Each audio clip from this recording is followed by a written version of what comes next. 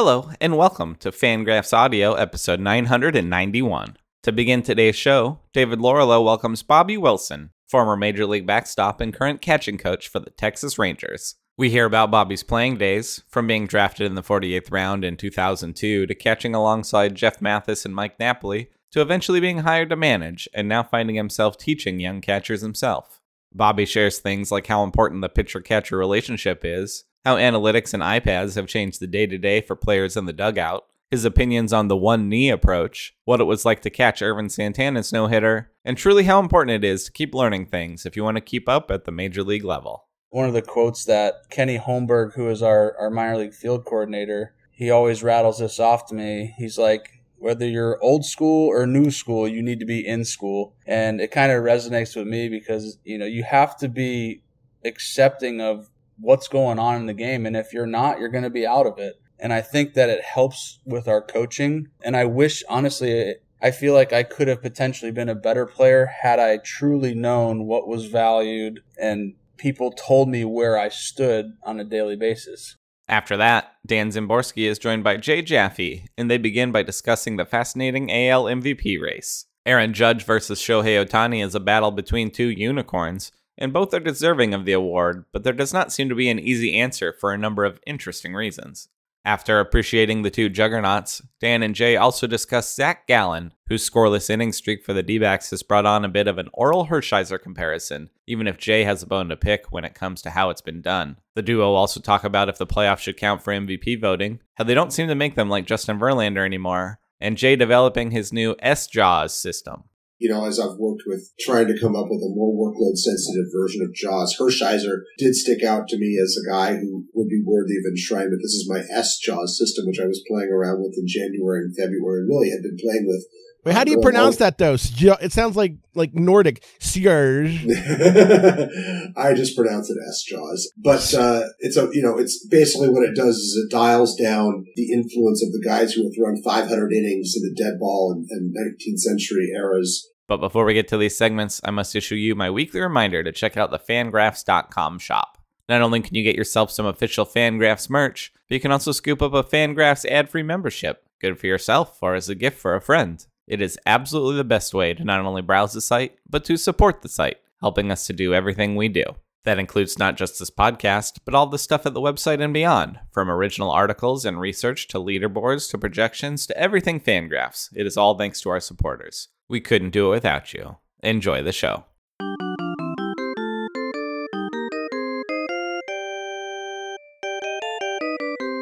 Hey, baseball fans, this is David Laurila. My guest is Bobby Wilson, former big league catcher, current Texas Rangers catching coach. That title actually undersells Bobby's role on the team. He does a good bit more than simply working with catchers. All that said, Bobby, thanks for coming on to Fangraphs Audio.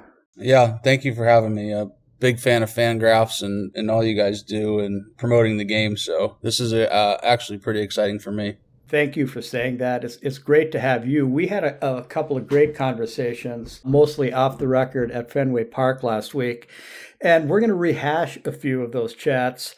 But I actually want to start with your playing career. In 2002, this is somehow 20 years ago already, you signed with the Angels as a 48th round draft pick. That is nearly Mike Piazza territory, Bobby. Guys taken that late aren't supposed to make it to the big leagues, and you did. Yeah, I wouldn't quite put myself in the Mike Piazza category. But yes, the 48th round, it was a draft and follow, which they don't have anymore. And Tom Kochman is the one who drafted me. I was able to play with Casey all through. Casey Kochman, obviously former Major League first baseman for a long time. I was able to play with Casey growing up. Tom called me and said, hey, you want me to draft you? And at that point, I was kind of over the draft.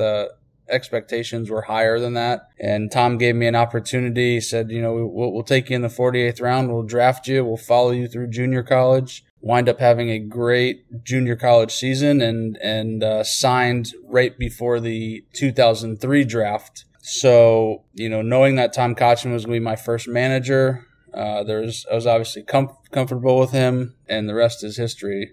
It was a great opportunity for me to jump into pro ball, to be taken care of by Tom Kochman. And to this day, I still give Tom Kochman a lot of the credit for my success. He taught me how to be a professional, how to be a man on and off the field, and a lot of the credit goes to him for sure. And you played, Bobby, for a long time, including parts of 10 big league seasons. When we talked last week, you actually used the words, well, I wasn't very good. But, while you weren't Mike Piazza, you have to be pretty good to catch in the big leagues. And I think you really recognize that now after your career working every day with catchers. It's definitely special. I know it's a hard thing, and I try to make sure that I never forget how hard the game is, and especially with the players that I have now. Like, that's the one thing that coaches told me, if you ever get into coaching, don't forget how hard the game is. And that's why I always kind of push my head down to say, hey guys, listen, I understand how hard this is, and I've been through it, and it's not easy, and I understand that you're going to make mistakes, you're going to make errors. Things aren't going to always go your way, but I think it's important that my players know that I have their back. I'm going to take care of them. We're going to figure out solutions. We're not going to make excuses. And like I said, the big thing for me is find a way to make it right, figure out solutions. And when you played with the Angels, which you did for a few years, Mike Scioscia was the manager. I think a lot of people realize when they look back at the Scioscia years in Anaheim, Jeff Mathis was the primary catcher. And Jeff Mathis was not a good hitter. I don't think Jeff Mathis would even, disagree with that statement. There are some good hitters, good hitting catchers that Scioscia did not prioritize over Jeff and yourself as the backup. Yeah, we had, Mike Napoli there. Obviously, he hit, 200-plus homers in the major leagues. There was three of us there at one time, and Mike's priority was the pitching staff. And who's going to truly take care of the pitching staff? Not to say that Nap didn't. Nap worked his tail off to be as good as he could defensively. But, Jeff was very, very gifted. And obviously by the, 15, 16-year major league career that shows, but that was prioritized in our organization at that time. It was pitcher-catcher relationship, and that's something that I bring to the Texas Rangers as well. Like, we have 4 pillars, and pitcher-catcher relationships is the number one pillar of our development program. And I learned all that from Mike Scioscia, and I tell these guys, Mike Scioscia told me this. He said, Bobby, they're going to bring you wheelbarrows full of money if you just listen to what I say and follow the program. And I believed him. So that's what I did. And it came true. I wish there was a few more wheelbarrows, but, it was true. I always had a job, and people were looking for people like me, players like me, because they knew that I was going to work with the pitching. I was going to make the pitchers better. We were going to be on the same page. I was going to be prepared. I was going to be ready. And I was going to be dependable for the pitchers, for the pitching coaches, and for the manager. And that's kind of the way Jeff and I modeled our playing career. We were very reliable when it came to game planning and understanding pitchers' strengths. On the subject of managers, Bobby, when you retired after the 2019 season, I believe you were actually initially hired to manage in the minors. Yeah, I was originally hired to manage the Double-A team, and at that time we had superstar super prospect Sam Huff, who is, and he's with us now in the big leagues. But part of that process was obviously understanding how to manage, go through the day-to-day in the minor leagues, and then kind of see where it went from there. So it was something I was really looking forward to. And obviously COVID hit that year. So winded up doing the taxi squad with the Rangers in Arlington at the old stadium. And then the next year I was on Major League staff as a catching coordinator. Yeah, so Bobby, you spend a lot of time, with the manager. You're in the dugout, so you're not just working with the catchers. You're working almost as an extra pitching coach and as a bench coach. And with all of that, the information you've gained, I guess we can circle back to when you played, you were not really into analytics. Is that correct? Yes and no. You had to start learning it as it got later in my career. I had to start understanding it more. Early on, it just wasn't there. It really wasn't. You used your eyes. You trusted the coaches that they were giving you the right information. But, going to where we're at now in the game, I just can't tell a player, hey, do this or do that. I have to have objective information that says, hey, this is why I told you to do this.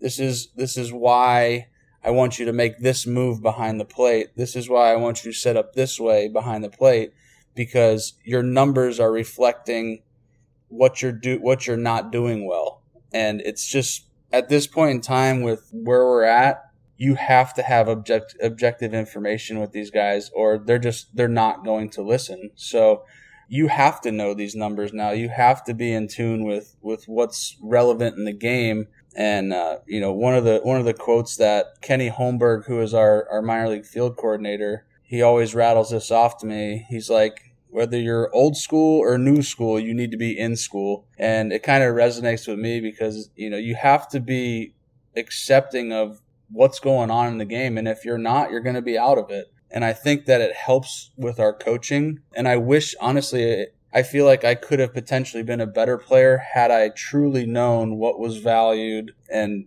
people told me where I stood on a daily basis. Because that's what I do that with my catchers. Every day we have a review. I say, hey, this is where you stand in the league. This is where we stand in the league as a team. So this way they're aware of what's important to us and how we need to get better from the catching standpoint. And how do young catchers, Sam Huff you mentioned earlier, Jonah Heim, the primary catcher now, what has their evolution been like in the last 2 years as far as catching skills and game calling? Well, I feel like at times we've gotten so far into pitch design, shapes, movements that we've kind of taken that information, but also formulated a plan with them to say, okay, here's what our pitcher does well. And I think at times we get away from what our pitcher's strengths are, and we get so wrapped up in oh man, this slider was, it was a banger. Yeah, but he can't execute that slider. So I need to figure out a way, is his curveball better to strike? Is his fastball, where can I use it? All that stuff, we get that information every inning, so we know that we can make adjustments with it. So like I said, the information has helped these guys make quicker decisions. But again, going back to still understanding what my pitcher is capable of doing will always be, in my opinion, the most important part of these guys' game planning and learning how to game plan and continuing to move the process forward. And you have a lot of that data, Bobby, right in the dugout, in game, iPads, etc. To what extent is that used and that information communicated to the catchers?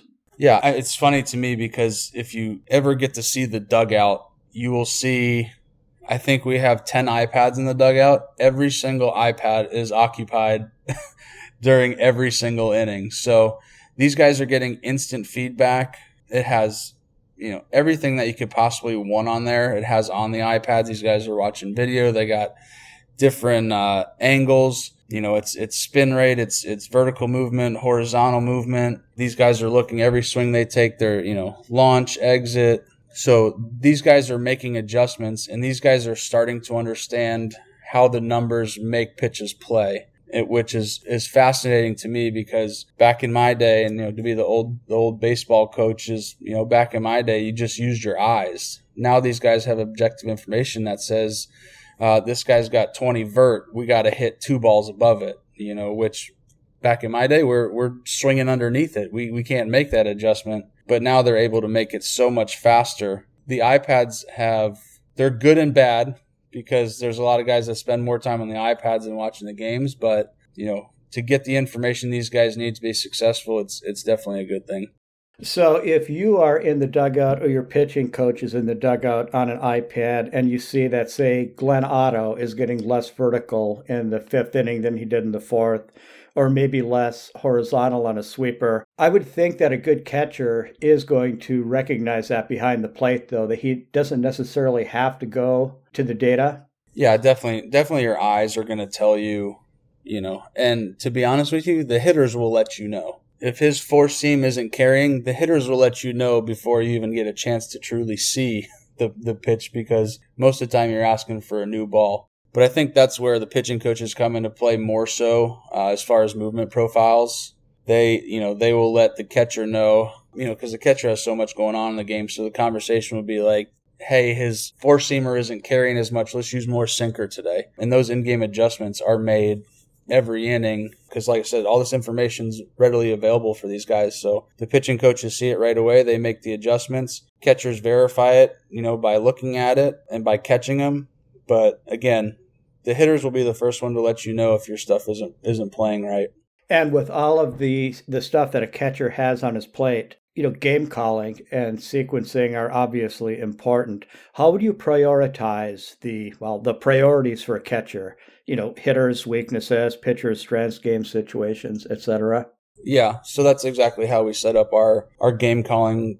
I guess you'd call it protocol, standards, expectation is, there's three pillars for us. It's pitcher strengths, hitter's weakness, and game situation. And with the hitter's weakness and game situation, they can be interchangeable, but always sticking, in my opinion, with pitcher's strengths, right? And we talked about this the other day is if I get beat with my pitcher's third or fourth best pitch, I have a tough time sleeping at night. That doesn't mean that we only use their top two pitches, but it means picking spots to where I can use the third and fourth pitch, right, just to get the hitters off of my best two pitches. But when it's all said and done, I found that as a catcher, if I got beat with my pitcher's best pitch, I could sleep better at night. If I got beat with his last pitch, I had a tough time sleeping knowing that I had two other options to go to execute that pitch, to get us out of that inning, to help us win that game. So that's just kind of what our mentality is. And that comes, again, from Mike Scioscia.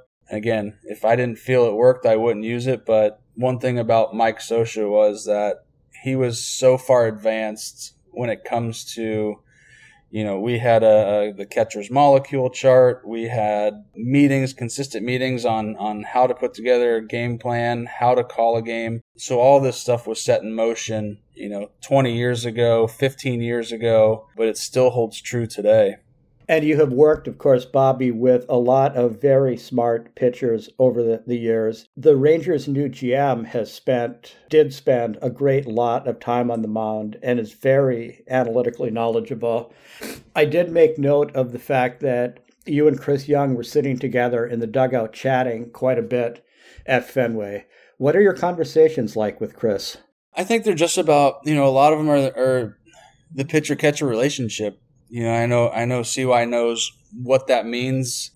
For me, pitchers were always my best friends.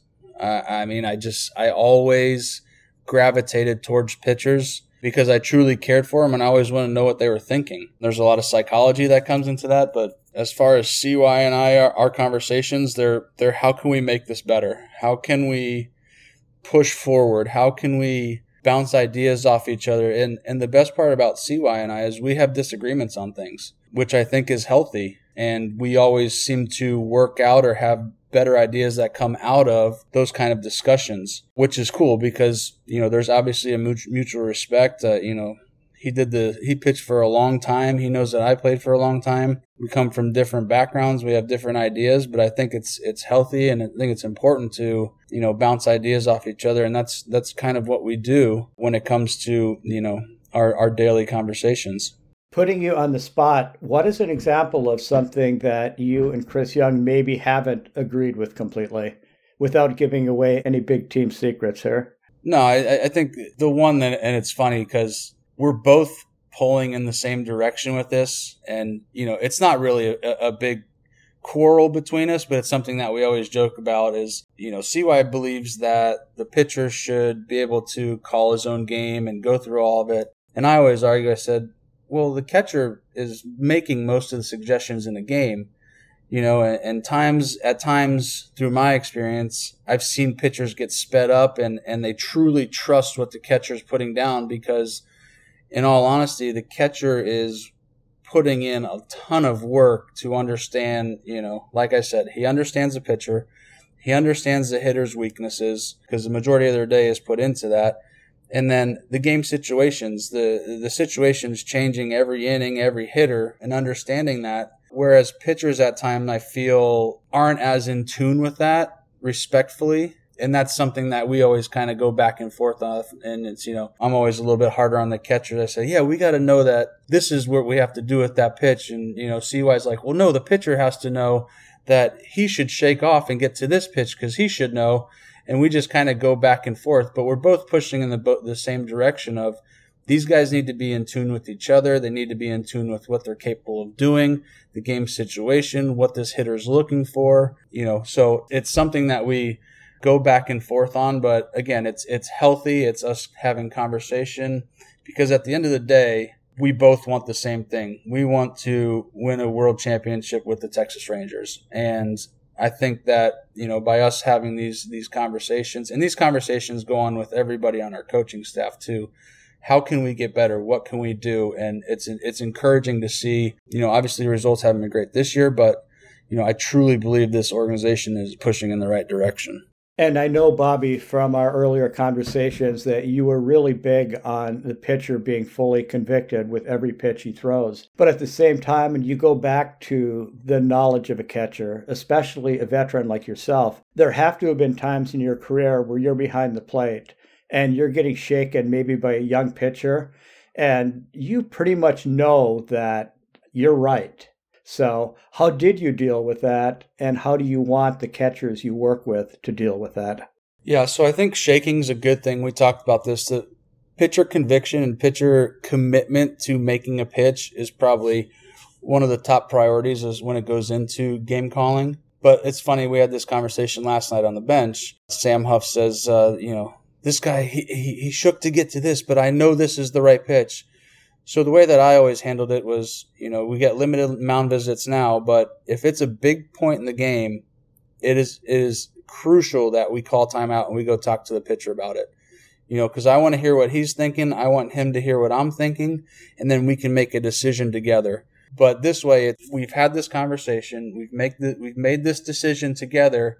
Now it can't be, oh, well, he wanted this and he threw this. No, we talk about it. And that's a big part of game planning also when you talk about pitcher-catcher relationship and these guys being in the dugout together and having these conversations. Hey, this is how we're going to attack these next three hitters.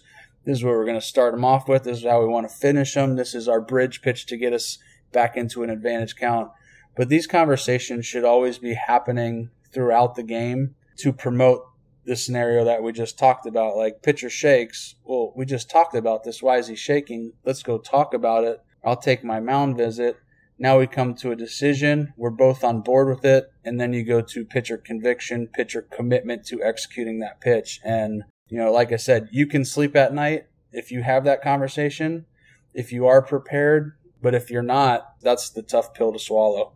So just how important, Bobby, is good pitch sequencing? I had a pitcher tell me recently that he thinks it's maybe not as important as some people think, that if you execute your best pitches in the right spots consistently, that is always going to be the most important thing. That hitters aren't going to hit a pitcher's best pitches. Yeah, I would agree with that. I think you can marry both of them. I think that, I tell this to pitching coaches, to pitchers, to catchers all the time. It will always be pitch execution over pitch selection. If you execute your pitch, the chances of them getting a hit is a lot slimmer. And there's going to be times where you execute a pitch and a hitter just, you got to tip your hat. But I think there is a marriage of both understanding how the pitches play and what parts of the zone they play. Do you have a repertoire that X's out corners? Are you a little higher advanced with higher entry pitches? And then truly identifying, and I know from the hitting side, the game planning with guys with 2 or 3 different fastballs gives, hitting coaches nightmares. And by that meaning, do they run a sinker, cutter, and four-seamer off the same line? That gives a lot of guys headaches because it's tough to defend. But I do think that understanding pitch sequencing, pitch pairing, all that stuff is important. But again, if you can sequence perfect and if you don't execute that pitch, it doesn't really matter. So I think, again, sequencing along with execution, leaning more towards execution on my side is probably the most important part of this. There are two more things that I want to touch on here, Bobby, before I let you go. One is that I believe that you caught a no-hitter in your career. So I'm wondering what stands out about that game, including whether or not there was actually any shaking or just following along with your game calling. I mean, there's always shaking in those games, but the funny story about the no-hitter with Irvin Santana is the first inning, ground ball to shortstop, there was an error. He steals second base. Next guy gets him over. Then there's a wild pitch. We're actually losing 1-0 in the first inning, and we obviously go on to we won that game 3-1. But at the time of the during the game, the no hitter didn't even cross my mind until we got the lead and we got into the 8th and 9th inning. It was early on. The first inning, at that point, you're thinking, okay, I'm just trying to win this game. So a lot of the pressure of the no-hitter was off until, we got to pretty much the 9th inning, I'd say, and we got down towards the end, because at that point you're just trying to win a game. You don't even realize you have a no-hitter. But it's probably one of the highlights of my baseball career, and you would know better than I would, but there's not very many of those in comparison to how many games have been played. And to be a part of that special group is something that means the world to me, and forever grateful to Irvin Santana, because, without him, I wouldn't have done it. He was unhittable that day, and it was cool to be a part of it. The celebration after was short because we had to jump on a plane. And I always joke with people about this throughout my playing career. If it was a day game, and it was a Sunday or a getaway day, I was definitely playing, and it just happened to work out that the no-hitter I caught was on a day game getaway day. So it was definitely the highlight of my playing career, and, something that I'm very, very proud of. So, Bobby, that would rank as a bigger highlight than getting a base hit in your first big league plate appearance, or your famous 2 home run game. Yeah, that ranks way, way ahead of that. It's not even a close comparison.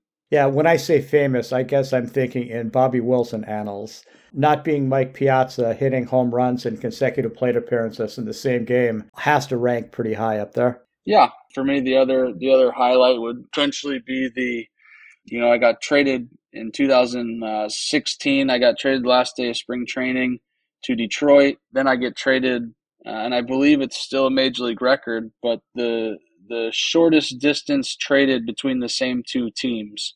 They'll give you something to look up there to make sure I'm correct about that. But in that span, I got traded, and 2 days later hit a grand slam. Then 6 days later hit another grand slam. So I hit 2 grand slams in 1 week span. That's also something in Texas that they continually remind me of, which is pretty cool for a guy who only hit 18 career homers, and for a lot of people who played a lot longer than I did, who didn't hit grand slams, I was able to do that twice in a week. So, but again, none of that stuff really compares to the Irvin Santana no hitter, and honestly, none of them, of all the things that I've done in the game, the thing that I'm most proud of is the relationships I've built, the friendships I've built, the people that I've met, the places that I've been. That's the most rewarding thing to me when you talk about my baseball career. Spoken like a true defense first catcher. Yeah, Bobby, I do want to touch on one more thing. We were chatting in the dugout at Fenway about how much pitch profiles have changed / improved, and technology is a big part of that. You have guys out throwing bullpens who are making their balls move in ways that I'm guessing you really didn't see when you were behind the plate. No, and the tech that we have in bullpens, the tech that we have in the stadiums, like I said, these guys, Edgertronic cameras, Rapsodo, TrackMan, all the Kinetrax, everything is tracking this stuff, and these guys are able to slow down video to see, outlier pitches, and now you see more guys with outlier pitches because of these technological advances in the game. But it's crazy because these guys are so much better than the guys that I faced. Respectfully, of course, I'm saying that with increased velo, increased spin, and those are those are facts. The facts are the facts. The numbers have definitely spiked over the last 5 years, and I think it's all because of the pitch design, the profile movements, understanding this guy's ball moves, X vertical, X horizontal, how do we get this? Oh, let's check his grips. So now they're changing grips. They're changing arm paths. The Lucas Giolito shortened up arm path has become a thing. So there's so much stuff that, it's a copycat league. And if somebody sees somebody having success with one thing, they try to figure out why, and they do it really fast. It's the snap of the finger, and they've pretty much got it dialed into, okay, this is what he does, and they can start bucketing guys and understanding this guy. I mean, we could go down a rabbit hole with this, but it's body profiles, it's body movement stuff. And then you go into, okay, pitch design. So like I said, these guys are, the stuff that these guys are displaying on a nightly basis it's part of the reason why I'm retired now, because I don't know if I could handle these guys with all their stuff anymore. But it's impressive to watch on a nightly basis at the major league level to see what some of these guys are capable of doing, and the understanding of what they're really good at. They know that now. They know what they're good at, and they know how to exploit hitters with that. Part of what you just said, Bobby, does prompt what will be the last question. You mentioned body movement. Catchers have to move well behind the plate to handle all of this great stuff. What are your thoughts on catcher positioning and the one need approach that seems to be fairly controversial? Yeah, I think it is. And I think when the one knee stuff, and just to make it clear, the one knee stances have been around a long time. We talked about it, with Tony Pena, and we talked about it with Mike Scioscia when he caught Fernando Valenzuela's no-hitter. There was times where he was on a knee during that game catching, and I remember seeing the rerun of it and being like, dang, Mike always wanted us to catch a certain way in the traditional, but he was catching in one knee when he caught a no-hitter. So I think when we talk about body movements, we talk about the catching position specifically, I think the biggest grief that I've had with the one knee stuff is that we haven't educated our catchers the proper way to get in those stances. So, and by saying that, I feel like a lot of the times when it originally came out, catchers were just anchored to the ground. They say, hey, just go to one knee, without truly educating them on how the body moves, how the body works, understanding, positions that don't allow our body to work the way they're supposed to work. So that's kind of where in our organization, we've kind of, peeled back the layers of this, and we're trying to get, I always say, there's half truths in this game. So one of the things that I always try to do was prove myself wrong with everything I've ever taught, everything I've ever learned, and really challenge myself to say, okay, we're doing this, but why are we doing this? And try to prove it wrong. And in doing that, especially with the one knee stuff, I found that if we can put ourselves in the correct position and what truly happens from traditional to one knee, we can mimic the same movements as we would from traditional with the one knee. And I truly believe that putting yourself in the right positioning allows you to move laterally. There's an article that came up that says one knee blocking has dramatically improved. And I think that's the education of understanding the stances that we get in with one knee. And again, and this is something I talked about yesterday with a catching buddy of mine, was giving these guys a menu list of items to understand that not everybody should catch the same way. But here's a list of items that I can give you, whether it's the glove load, whether it's the stance, is it kickstand, is it modified kickstand, is it traditional? Okay, here's all the stances you can use. Now let's objectively look at this and say, is this truly working for you or is it not? Objectively with receiving numbers, with blocking numbers, with throwing numbers. And then if it's not working, then we have to go to the next menu list item. So again, with the one knee, with the traditional, honestly, for me, it doesn't really matter. If you're not in the right position, it doesn't really matter what stance you're in. But if you're in the right position and you understand how the body moves, how the body works, you will be able to move laterally, you will be in a good position to receive, and you will be in a good position to throw. So again, it goes back to, can I prove myself wrong, right? How am I going to prove myself wrong when it comes to this? And really, I found out that the one knee stuff it's beneficial for catchers. It's not for everybody, but I feel that, again, if we can properly put them in the position they need to be in, they're going to be successful with it. Bobby, great stuff. I think one thing that we have learned in our conversation here is that catching is not very simple. A lot goes into it cerebrally and physically, and you have been doing it for a long time and you are now teaching it. So There you go, Bobby. I guess on that we'll close, and I will just thank you for being a guest on Fangraphs Audio. Yeah, like I said, thank you so much for having me on here. And again, thank you for all you guys do to promote the game, to continue to have old guys like me learn and understand and find new ways to make the game that we love, make it better. No, thanks again, Bobby, and thanks everybody for listening to Fangraphs Audio.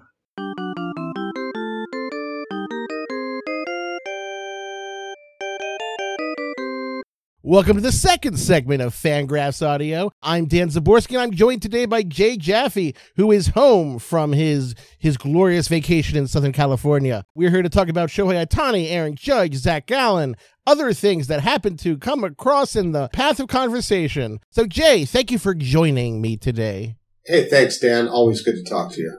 So, in this blood battle between the Aaron Judge denizens and the Shohei Ohtani rebellion, who do you take, and why are you going to destroy the other people? You know, I actually, having run through the exercise here, I still don't think that anybody has a completely airtight case. You know, we've got 3.5 weeks left to go in the season here, and I think that we should still keep an open mind about who should be MVP. Right now, we're watching two unicorns race. You've got Aaron Judge, who's having, one of the most remarkable power seasons on record. He's already got 54 home runs as we speak here on Wednesday, and might have even more by the time this episode hits the streets. Editor's note, he does. At the very least, he's got a shot at beating Roger Maris's franchise and American League record of 61 home runs. I think Barry Bonds' record of 73 is safe.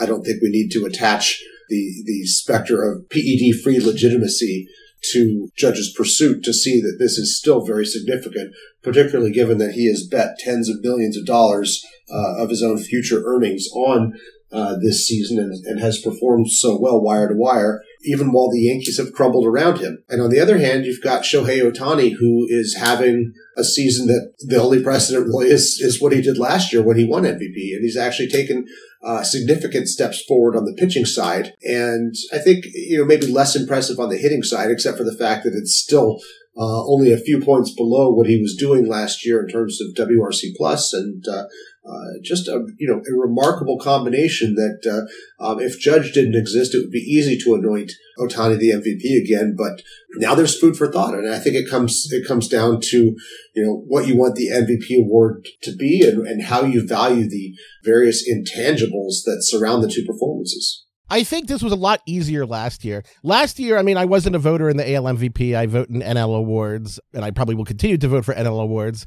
But last year, there was more of a separation between kind of Ohtani combined batting and pitching and Vladimir Guerrero Jr., who had a marvelous season, but Aaron Judge is having a better season. There's kind of two things that separate him. It's that Aaron Judge is hitting better than Vladito did, and that he also does have some additional defensive value. He's played like 500, 600 innings in center field. He's played it respectively, way more respectably than someone who's like 6'7" should be playing center field.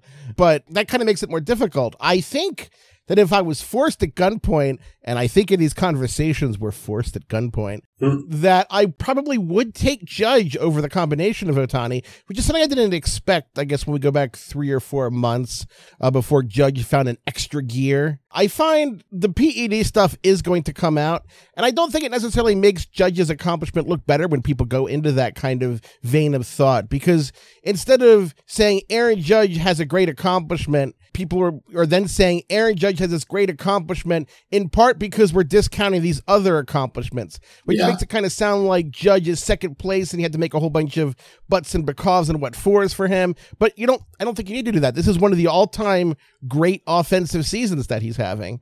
And I think it's okay to appreciate that on the level, although people who are mad at me on Twitter and probably mad at you on Twitter over time probably do not agree with that. Yeah, this is I think anytime you weigh into an awards argument, it's hot take season, and the opportunities for misreading and for taking an argument in bad faith I think they're already high when you're talking about Twitter. They're even higher when you're talking about awards races. A couple of weeks ago, I wrote about Francisco Lindor having an MVP caliber season. Does that mean I think Francisco Lindor should be MVP? No. read the article. It's I'm saying, like, and he's got a season that would put him in the discussion for MVP awards, has been good enough to win MVP award before and might be again. And with, at that point, there's a month to go in the season, could still win it if he gets hot and somebody else goes cold.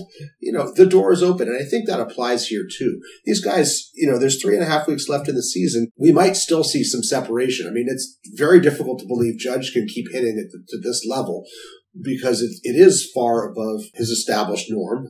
202 WRC plus is just, you're going to regress more often than not. Whereas Ohtani, what we're seeing here is probably more representative of his true talent level. He's hitting the same as he did last year, essentially. Pitching's a bit better because he's added a pitch, or he's tightened up his pitches. He has added a pitch, a 100-mile-an-hour turbo sinker, which mostly hasn't really had too much of an effect in terms of the actual results. But if you're already dealing with the potential for 5 pitches that you could throw, adding a 6th there is like, good night. So I don't think we've seen the closing arguments for these guys, and I think that the assumption that one way or another we have to decide on September 7th or 10th, leads to these sort of bad take assumptions that, you're saying the argument is closed here. No, it's not closed. It's still wide open. And, the rules of the voting are such that you don't have to submit your ballot until the last day of the season. Now, these MVP discussions always kind of bring up a point in my head that I like to ambush friends and colleagues with at times, and I will do so here.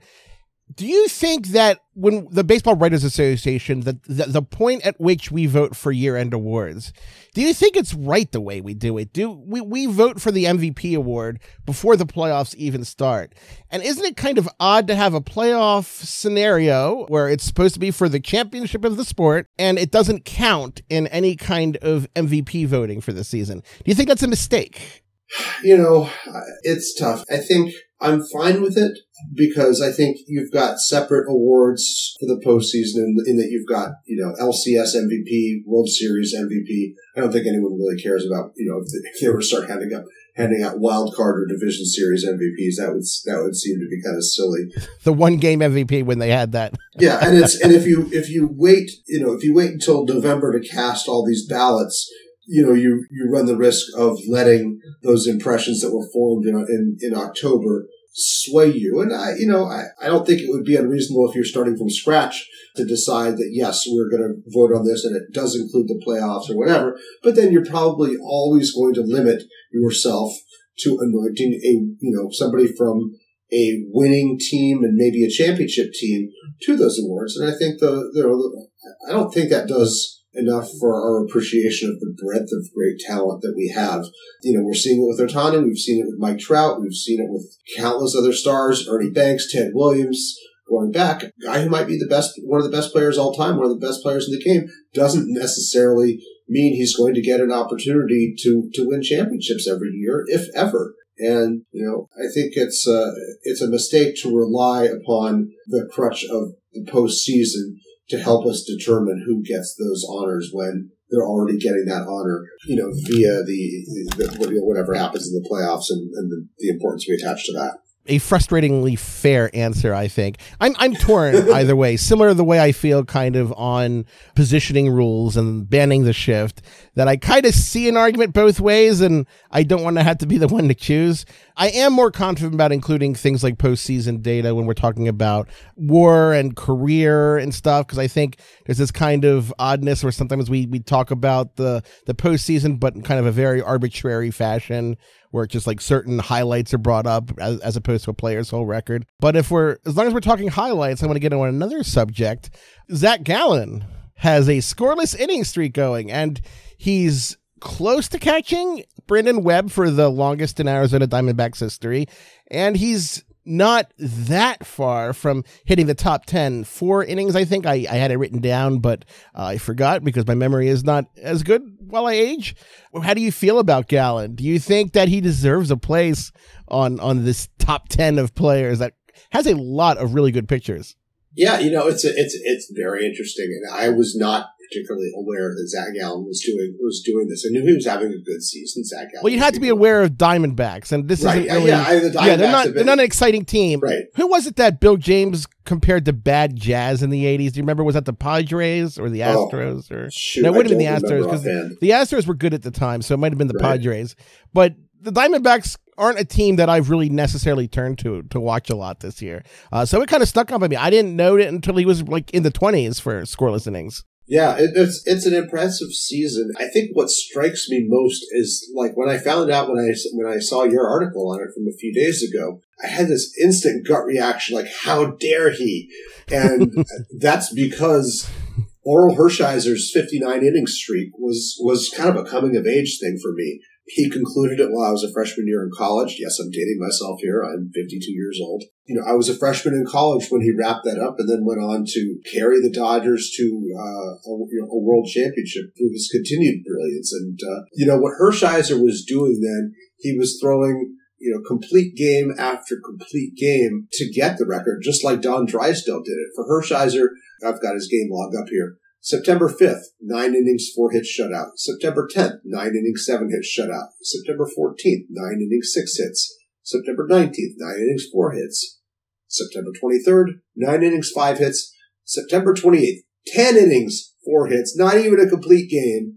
116 pitches, and Tommy Lasorda had to take him out. This is the Dodgers' 159th game of the season. But he got the record. He beat Drysdale. Zach Gallen hasn't thrown a single complete game in this, and I know baseball has changed. And I know that what he's doing, if you compare the run context, the scoring context of what he's doing to what Hershiser or Drysdale has done, he's doing it in a higher scoring context. He's got a lower ERA minus, a lower FIP minus. So there's a degree to which this is more impressive. But the fact that he's not throwing 9 innings, I still sort of feel this, kind of how dare he. The most he's gone is 7 innings, and he's gone, 7.1 innings. That's the streak. It's a bunch of 7-inning starts and 1 6-inning start, and it just doesn't feel the same to me. So that's my gut reaction there. One of the things that highlights for me what a different sport it is today. If you go back to Orel Hershiser's September run of 9 innings, scoreless, shutout, his 10 inning game against the Padres, he didn't throw 120 pitches in a single one of those games. Yeah, it is pretty remarkable. I mean, this is, I think 1988 is the start of the pitch count era. And he had outings that were higher than that. 153 pitches on June 4th when he went 9 innings, gave up 11 hits and 5 walks and 5 runs. He wasn't even that great that game. And can you imagine that today? That's a Tommy Lasorda special there. I mean, just grinding through these arms. But yeah, he was very efficient during the streak. I mean, he had 1 3-walk game, but 5 games in which he had 2 or fewer walks here. And it wasn't a huge strikeout pitcher. He had a maximum of 8 strikeouts in those games during the streak. And so, it was more contact oriented, which, geez, I mean, that kind of magnifies the level of accomplishment because those Dodgers were not good fielding teams ever. They were notorious for always choosing the better hitter, when given the chance. I mean, we were a few years before the Jose Offerman era here, and maybe Alfredo Griffin at shortstop with his 50 OPS plus is the exception that proves the rule here. But, they tended to choose the hitters because they needed to, given how pitcher-friendly that park already was in those days. What, you didn't like the corners of Franklin Stubbs and Jeff Hamilton? Oh, God. I mean, this whole lineup, besides Kirk Gibson and Mike Marshall and John Shelby, was just hot garbage. I mean, after they traded Pedro Guerrero to the Cardinals, it was just a very weak-looking lineup. It was a subpar year for Steve Sachs and Mike Scioscia, 2 guys who admittedly were capable of better. But, geez, once Gibson got hurt and they're playing Mike Davis in his 196 batting average, I mean, nobody thought that they had a chance against the A's and the Bash brothers and that legendary lineup. So it's remarkable to think about that. But yeah, Hershiser deserves some credit for doing it with surrounded by the team that he's doing. And in a way, this almost goes back to the Judge argument. This guy's doing this surrounded by much lesser mortals. Brian Hoke, I believe it was, tweeted a stat about the Yankees and their performance since August 1st. While he's put up a 230 WRC plus since in that time, the rest of the Yankees have hit 203, 267, 310 for a 66 WRC plus.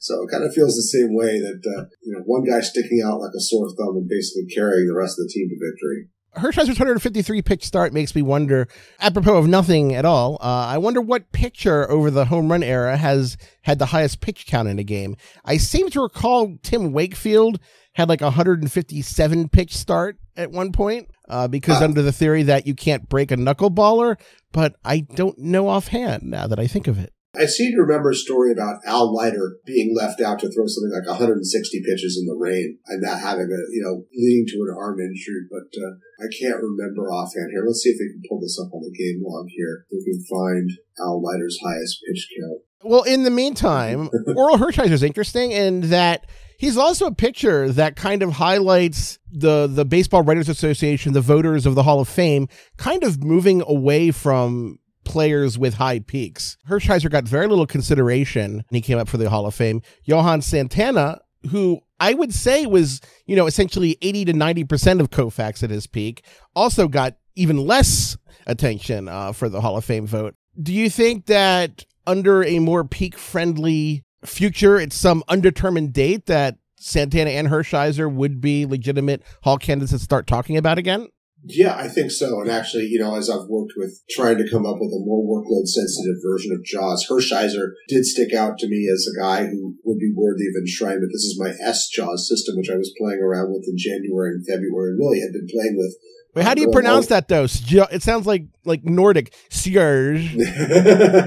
I just pronounce it S-JAWS. But it's basically what it does is it dials down the influence of the guys who have thrown 500 innings in the dead ball and 19th century eras, and the massive peaks that they had when you're calculating their JAWS for comparison to more recent guys. And when you do that, Hershiser stands out. Dave Stieb stands out. I assume Santana stands out as well here. I'm not remembering here. Before I get to that one here, Al Leiter, 163 pitches when he was 23 years old, pitching for the Yankees against the Twins on April 14th, 1989. I believe Dallas Green was the manager because, of course, that probably would have been it. It seems like a Dallas Green thing to do. Yeah, it was Dallas Green, so I probably was going to call him a if he came out or something like that.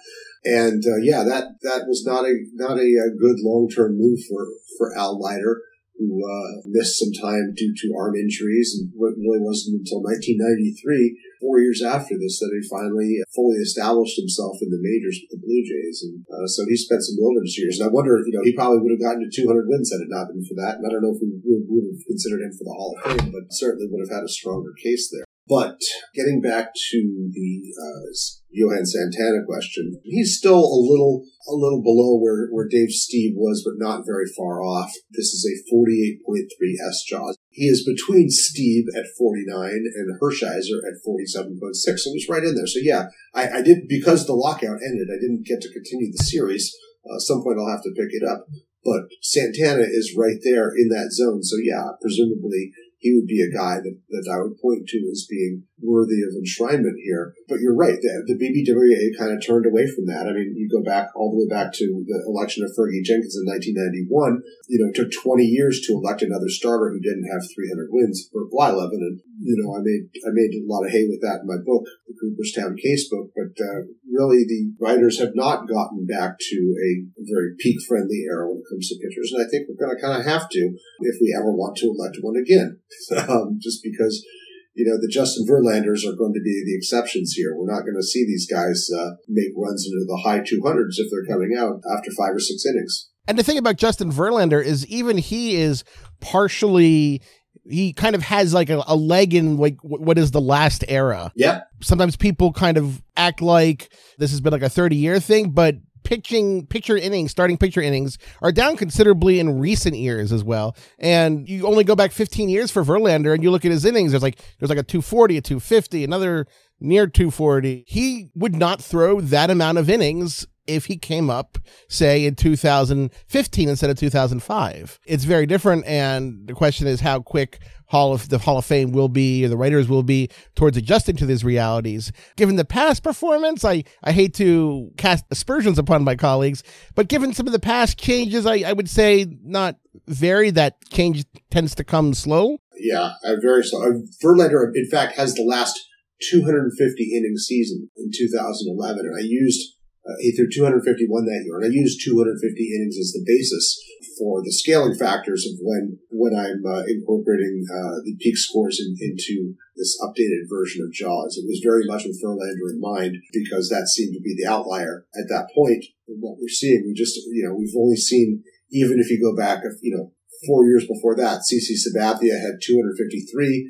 Roy Halladay had 250.2 in 2010. Yeah, we're not seeing 250 inning seasons anymore. We're more than a decade removed from the last one, and I don't think the Marlins can possibly work Sandy Alcantara hard enough to get there for the next one. Well, since I have to actually go and write an angry letter to the family of Silver King, letting him know about the JAWS numbers being taken away from him, so I think this is a good place to wrap it up so I can write said letter. Jay, thanks as always for joining me on another untitled segment on Fangraphs Audio. For Fangraphs Audio, I'm Dan Szymborski.